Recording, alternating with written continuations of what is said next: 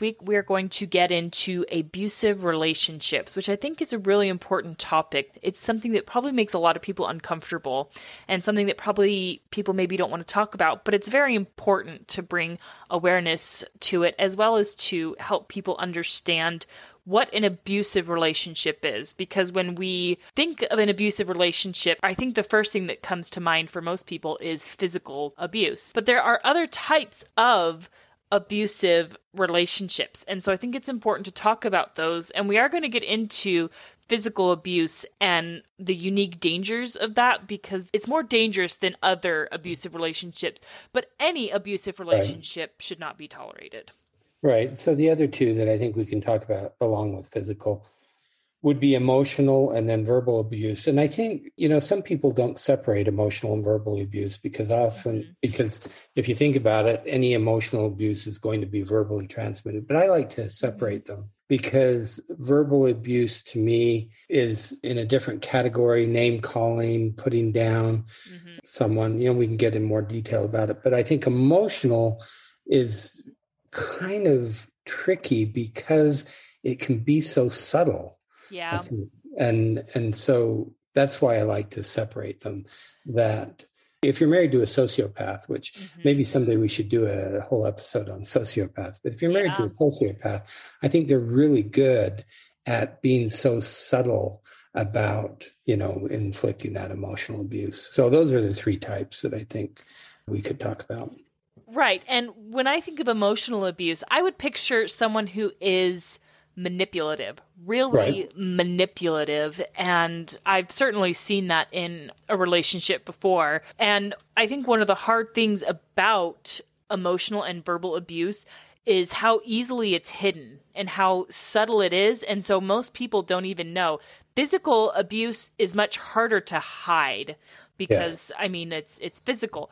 But emotional and verbal, it's very, very often very easily hid because the abuser will behave in front of other people. And so it's only going on behind closed doors very often. Right. I was talking to someone, who I was treating who had been in a verbally and emotionally abusive relationship. And it was interesting. She said that it's like you get into it and it starts slowly. So you enter into this relationship or this marriage, and it's not like it hits you, full on right off. But 5 years, 10 years down the road, all of a sudden you have this realization, this epiphany is what she called it, this epiphany that, oh, okay, this is not okay.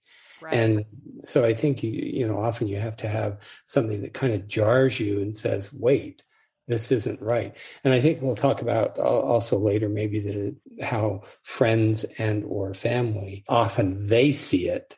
Yeah. Because they're around it, and sometimes it's seen that way.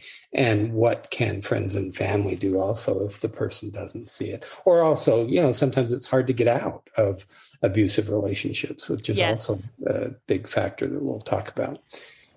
Yes, it is. And I think you bring up a really good point in that abusive relationships, they often don't start out as abusive. And that can be true with physical abuse as well. I've heard that before, that they are really good about it until you've been in the relationship for a long time and you feel committed, and then it kind of very slowly starts to happen. Like it starts with something subtle, like, I don't know, maybe in anger they smack your hand or something, or it could be something small or something innocent, and it grows. I've even heard of stories of someone who there was maybe no obvious red flags, and then once they got married is when the abuse starts. Right. Red flags is something I want to talk about, but I should have said this at the start, that I think it's important to understand that it's both males and females who are the abusers. Now, statistically, I'm sure it's more likely that the male is going to be the one who's physically abusing, although that's not always the case. Yes. I want to make sure our listeners understand that, but I think more often than not, it's going to be the male. And I think often it's just because of the size and strength and things like that. But I think when you talk about emotional and verbal abuse, I don't know what the statistics are because I think they're very hard to gather. But I think it is equally probable but it could be the male or female who is doing that Mm-hmm. type of abuse. Anyway, going back to red flags. So I know that I don't know if we've talked about it on a podcast episode. I certainly talk about it a lot on the radio program, that I'll have couples in the office and, we'll start talking and they'll start talking about these behaviors. And often, not always, but I'll ask, when did you first notice this? Or when were you aware? And it's frequent that one or both of them will, if they're referring to the other person, they'll say, well, when we're dating, here's the behavior. So it's really important. If you see a red flag, do not ignore it, because, you have this gut feeling almost. And if you feel like something's wrong, pay attention to it. Yeah. Now, often what I'll hear is they'll enter into the marriage because there's love there. Now, I think that's true. That, as I've said before, it's never about love. It's always about behavior. And so I think you can love each other and treat each other poorly. And so you have to pay attention to the behavior. And what I hear people say is, well, I thought I could change him or her, or I thought he would grow or she would grow out of that behavior. And so I think this is an old computer term, WYSIWYG. What you see is what you get. Yeah. And I think you need to have that attitude, because you'll see this behavior and you either need to solve it or address it first, and then possibly get married. But do not get married thinking that you're going to change the other person. I think that's unlikely to happen. Don't marry a project. No. That is a good way to put it. Do not make your spouse your project. Yeah, it doesn't work, and it's just not a good idea. If they're a project and you really do love them, I think the best course of action is to say, I love you and I want to be with you and I would love to commit myself to you, but let's work through these problems first before we make that ultimate commitment. Because once you're married, it's so much harder to get out of it in a lot of cases, especially when kids get involved. And we're going to get into that later. But, kids change everything. And if there's a problem, a kid's just going to make it worse. That's right. This would probably be a good time to talk about some of the characteristics of abusive relationships. And so I'm just going to go yesterday I was thinking about it, made a list. So these are in no particular order. It's just as they came up in my head. Possessiveness or control. One of the things I hear, which is kind of, I don't know why this is surprising to me, but a person who has to know where the other person is at all times. And then the other thing that happens with cell phones now, if I call you, you have to pick up. Yeah, and if you don't pick up, you're going to be in trouble. See, that's possessiveness and controlling. Yeah. One of the things you mentioned, manipulation. Isolation is another one. If your partner isolates you in such a way that you start to lose your friends, you aren't around your family as much, that is a big red flag. There should not be isolation. Belittling or criticism. Now, I want to be clear that some of these things I'm going to mention in and of themselves does not mean that it's an abusive relationship, but I see plenty of relationships that I would not characterize as abusive where there's criticism. Oh, yeah. And often belittling. And I just think that they can be present and often in conjunction with other issues and other behaviors. Volatility, I think, is a big one. Unable to control your anger, like the slightest thing will set the person off. And one thing that goes along with volatility is unpredictability. One of the things that makes us feel safe, I think, as children with parents or as adults in relationships, is when our partner is predictable. And it's one of the things that leads to build trust between people. When you're unpredictable, you can't trust the other person. And often that unpredictability goes along with the volatility. You have no idea what or when the other person is going to get set off. Right. The verbal abuse, name calling, I mentioned belittling, putting down. Physical abuse, of course. I think any type of physical abuse is problematic. Pushing, shoving. Now, a lot of people say, well, he's just shoved me once or she shoved me once.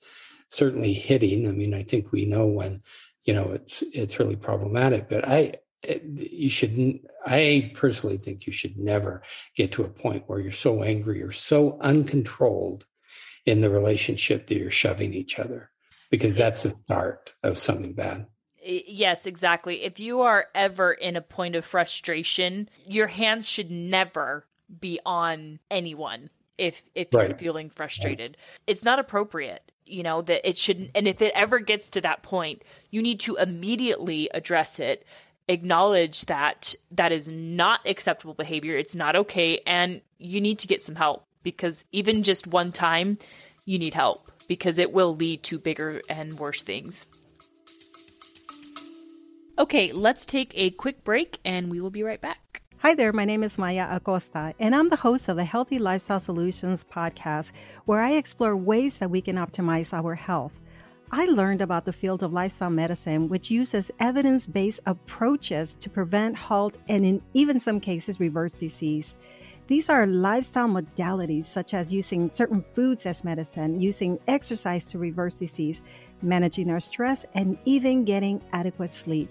Join me and the amazing people that I get to talk to as I set out to learn how taking better care of ourselves can help us both improve the quality of life and enhance our longevity. Let's get started.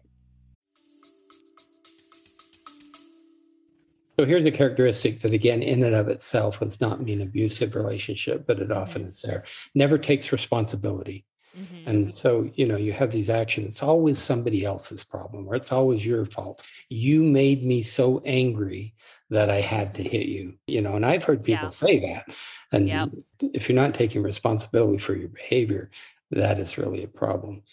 And this one also, I think, is problematic, even, individually. Cruelty to animals. Mm-hmm. Often, like if you have a family pet and the person's kicking the family pet or hitting the family pet or being cruel, then that is a real big red flag and a warning. Mm-hmm. And, that's something that's often present before the marriage. The last one I wanted to mention, I'm interested in your take on this. And I've been thinking about how to present this. So if you think about what we might call traditional roles of men and women, mm-hmm. and I think what this goes along with is inflexibility.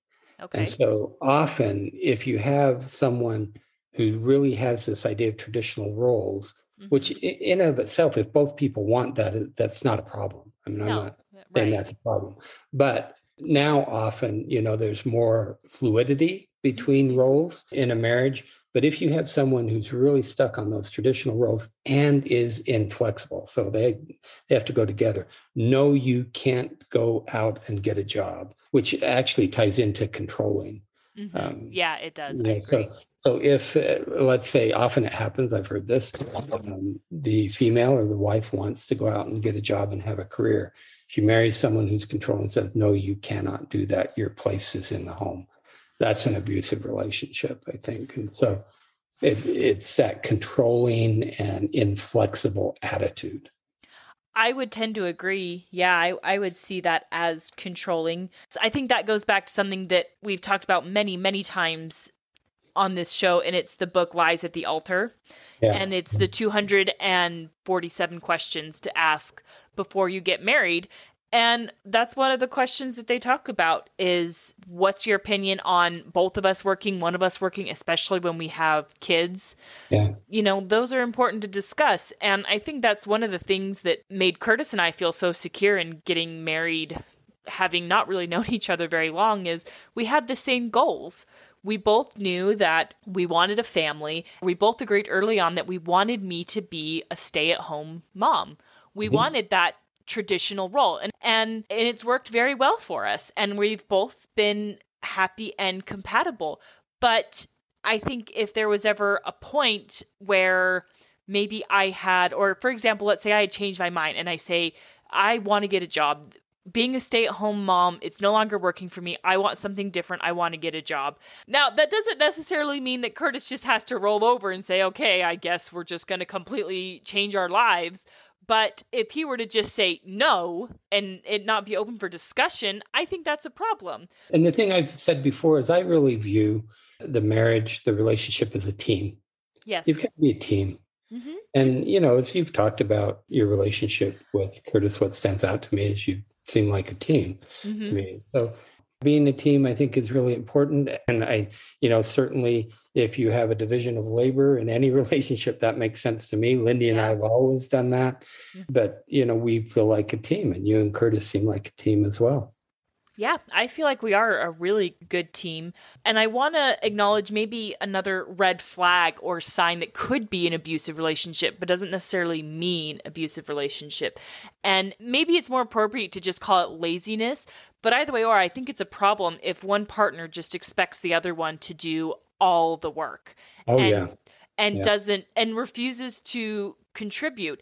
And that can be a really dicey subject too, because I think there are times, for example, my family, my dad has worked incredibly hard my entire life, and he's often done hard physical labor, such as landscaping, or he's in the moving industry where he works very long hours and he's putting in a lot of physical work, and he comes home completely exhausted. But I've also heard before where women, they feel like they have to do it all. See, again, it's how you have the dialogue about it. Yeah. Right. And I don't know how your parents handled that, but you're right. It's the context. And often the context is such that maybe one person doesn't give quite as much when they're in the home. But you have to talk about it, and you can't make the assumption because, as I've said before, a lot of couple issues come from unfulfilled expectations.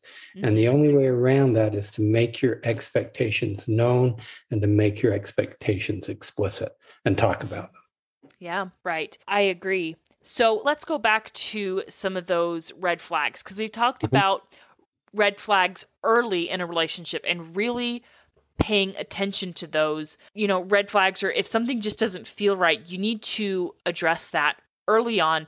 So one thing that comes to mind, and I think we've talked about this before, is someone who's belittling.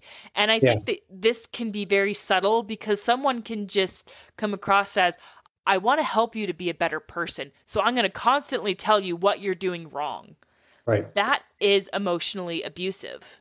It is. And so it's one of the reasons, when we get into more detail about why do people stay in abusive relationships, one of the reasons would be low self-esteem or low self-image. And so often that comes from family of origin. And as I've said before, we are unconsciously attracted to people who remind us in some way of one of our parents. Yes. And so I've certainly seen the case where someone grows up in a family where they are criticized or they are belittled. But in your family of origin, there's this power differential that always exists. And so the child can't say anything to the parent of don't do this, or, let's change this, or let's work on this.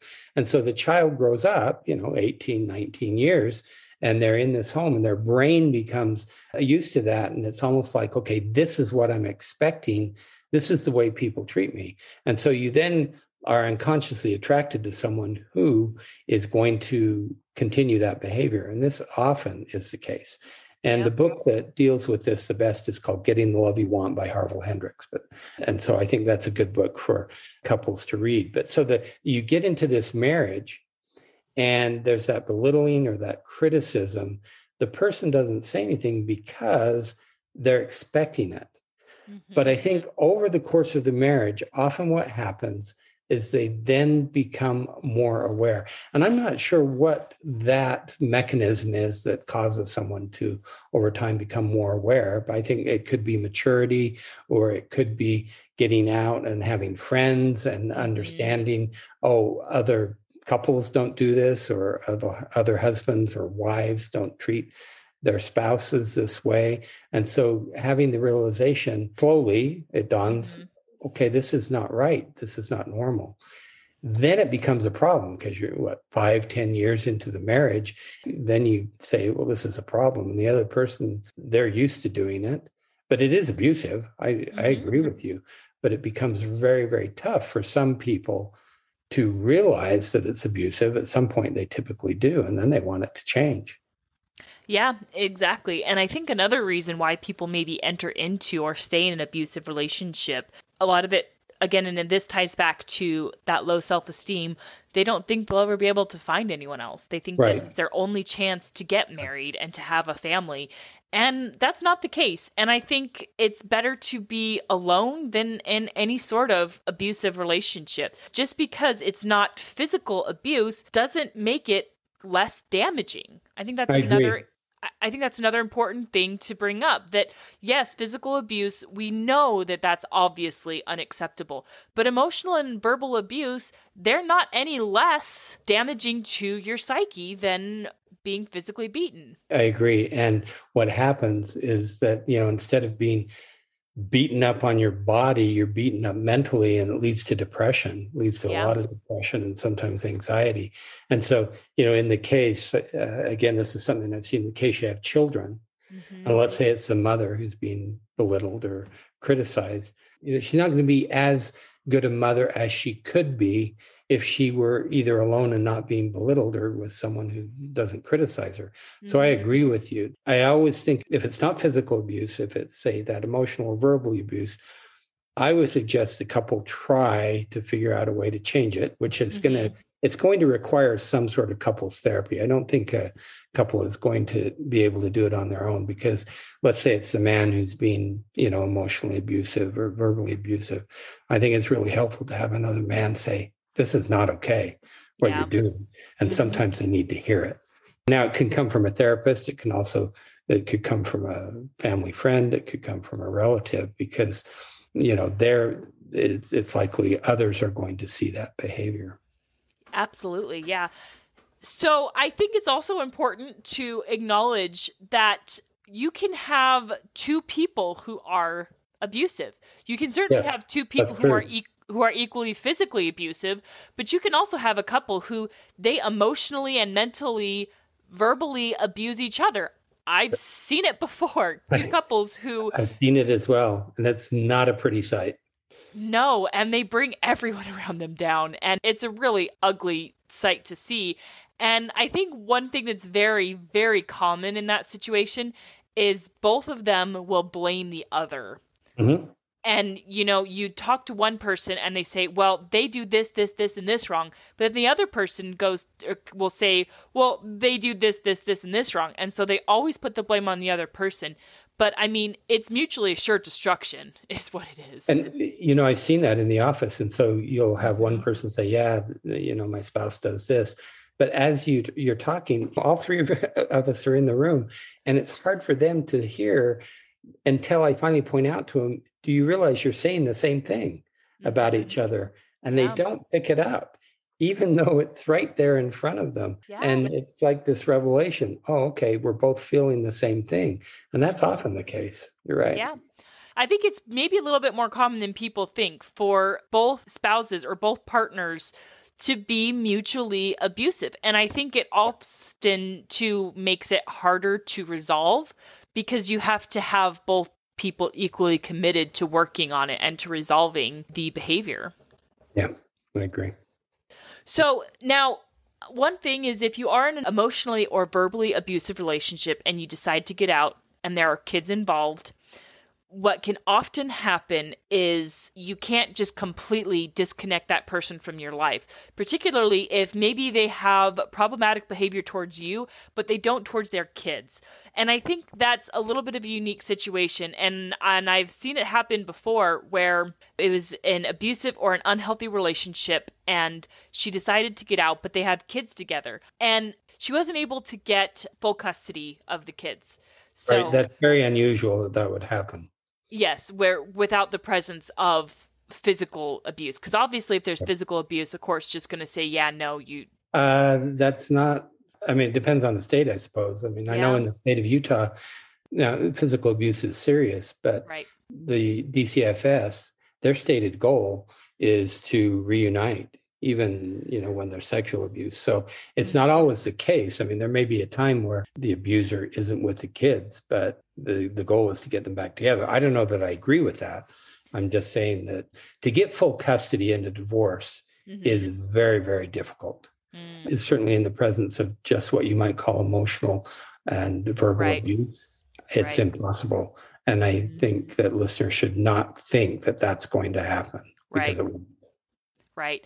And so at that point, I want to acknowledge that, you're going to have to set some pretty strict boundaries and maybe even just recognize and acknowledge that you're still tied to this person. And so you have to find a way to, I guess, live life with this abusive person. And so Right, I you're think going to have that's, contact.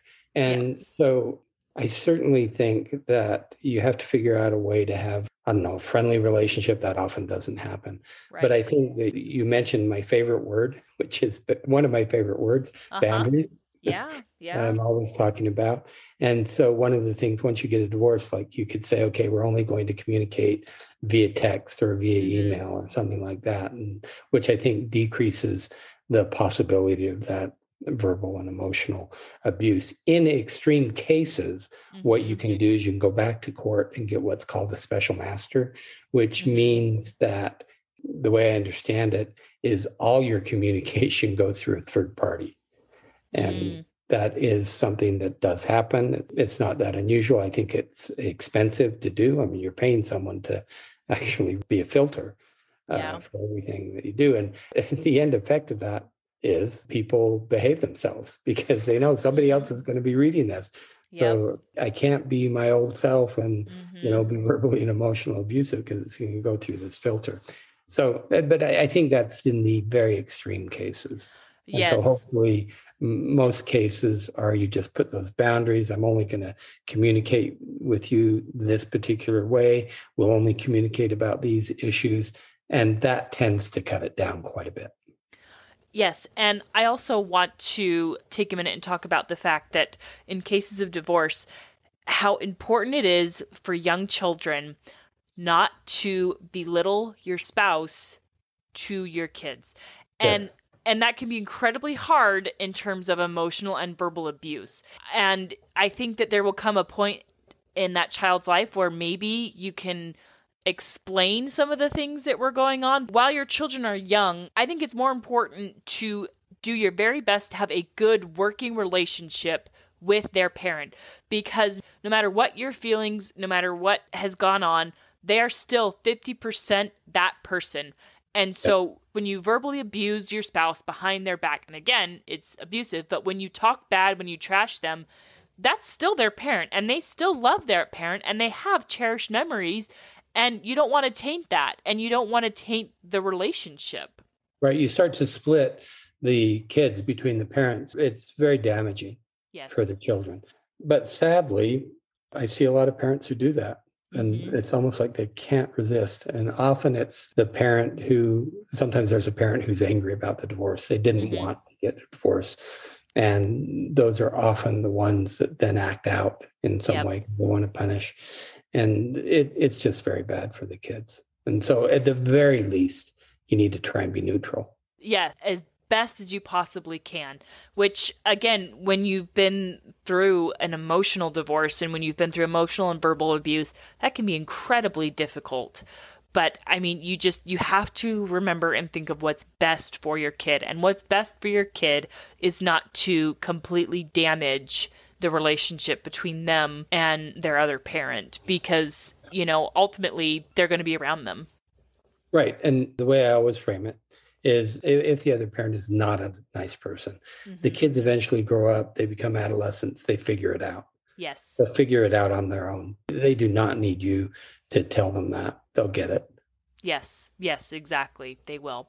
Okay, so going back to physically abusive relationships and physical abuse, that can be uniquely challenging to get out of them and potentially very dangerous. And I think it's important that we address that. So let's talk about the dangers of, you're in a physically abusive relationship and you finally work up the courage or the realization, but you're finally ready to get out, and why that can be uniquely dangerous. Well, I used to know these statistics, but it's just enough to say that there is a significant increase in probability of either, the person attacking you, killing you, harming you in a significant way when you try to get out. And so you have to be very thoughtful about it. Mm-hmm. My experience with this, I think I've mentioned that early in my career, we were at the Family Support Center, which is a nonprofit group, and we dealt with this. And so it's important. This is often women. It's mostly women, Mm-hmm. I think, who are trying to exit the relationship, and probably often with children as well. Yep. So resources, there are certainly domestic violence shelters, but the place I would start, and again, I only know Salt Lake City and Utah because that's where we are, but the YWCA is probably the very best resource. And, if they aren't able to help you, they will certainly hook you up with you. They are a shelter, but there are certainly other shelters. I think there are at least, in the Park City, Salt Lake area, there are probably at least 4 other shelters. And so I think the YWCA is the best place to start. And they're very good at what they do. And they will help the person who is exiting the relationship be safe. They know all of the issues that need to be dealt with, and they'll help you do it. And so I think that would be the first call that I would make if I were trying to exit a relationship. Yes, and I want to bring this up again. If you are in a physically abusive relationship and you want to get out, don't do it by yourself, because it is dangerous. Right. Yeah. And, you need help. Yes. And it may sound like we're exaggerating it, or in your mind, you may be thinking, well, I mean, they're not that abusive, or I bet I could leave and it's going to be fine. Well, yes, that could be true, but it's not worth the risk. I'd rather exaggerate it and be safe. Exactly. So in a lot of cases, you're right, Liz, that we might be exaggerating it, but at least you're going to be safe. Yeah.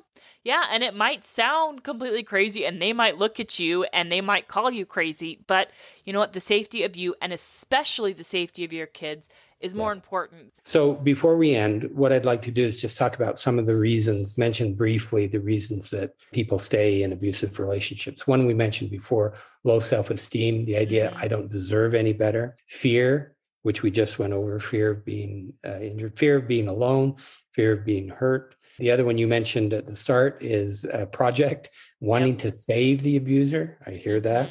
Children, finances. This is certainly true. When you leave a marriage, it is financially difficult, most often for the wife. Family or cultural expectations that you don't want to disappoint family or the culture that you're in. And then also isolation. One of the things that happens is you become isolated and you don't have any way to get help. So those are some of the reasons that people stay. Yeah. And I think it's also very emotional too. I mean, or all of these are tied to an emotion, the reason that we stay. And oftentimes, and I think we talked about this before, it's because there's genuine love. I mean, you love this person and you've built a life with them. Yes. And it can be incredibly hard, and it's sad to leave that, but it's better to leave it. I mean, it's in the moment, it's going to be very hard to walk away, but eventually you're going to have hindsight and you're going to realize that you are much happier, that your life is better. I would imagine that it's going to be like a burden suddenly being released from you when you're free. You're going to feel the lifting of that burden. I agree with that. Okay, so I hope that if anyone hearing this has been in an abusive relationship, that they will seek the help they need, and that they can move on to bigger and better things. So next week, we are going to have a special guest. So Dr. Sierra Burton, this is Dr. Burton's daughter. My oldest daughter. Yes, her oldest daughter. She is a pediatrician, and we're going to get into the topic of sleep training, which I have some experience with my 3 kids. And let me tell you, sleep training, it's a beast. It is. For Sierra, this is a special interest for her, so she knows a lot about it. Yes, so it's going to be a really good episode. We're going to get into a listener story who is struggling with this issue. They started co-sleeping from the beginning, and now they need advice on how to get out of the co-sleeping, which I think is something very common. So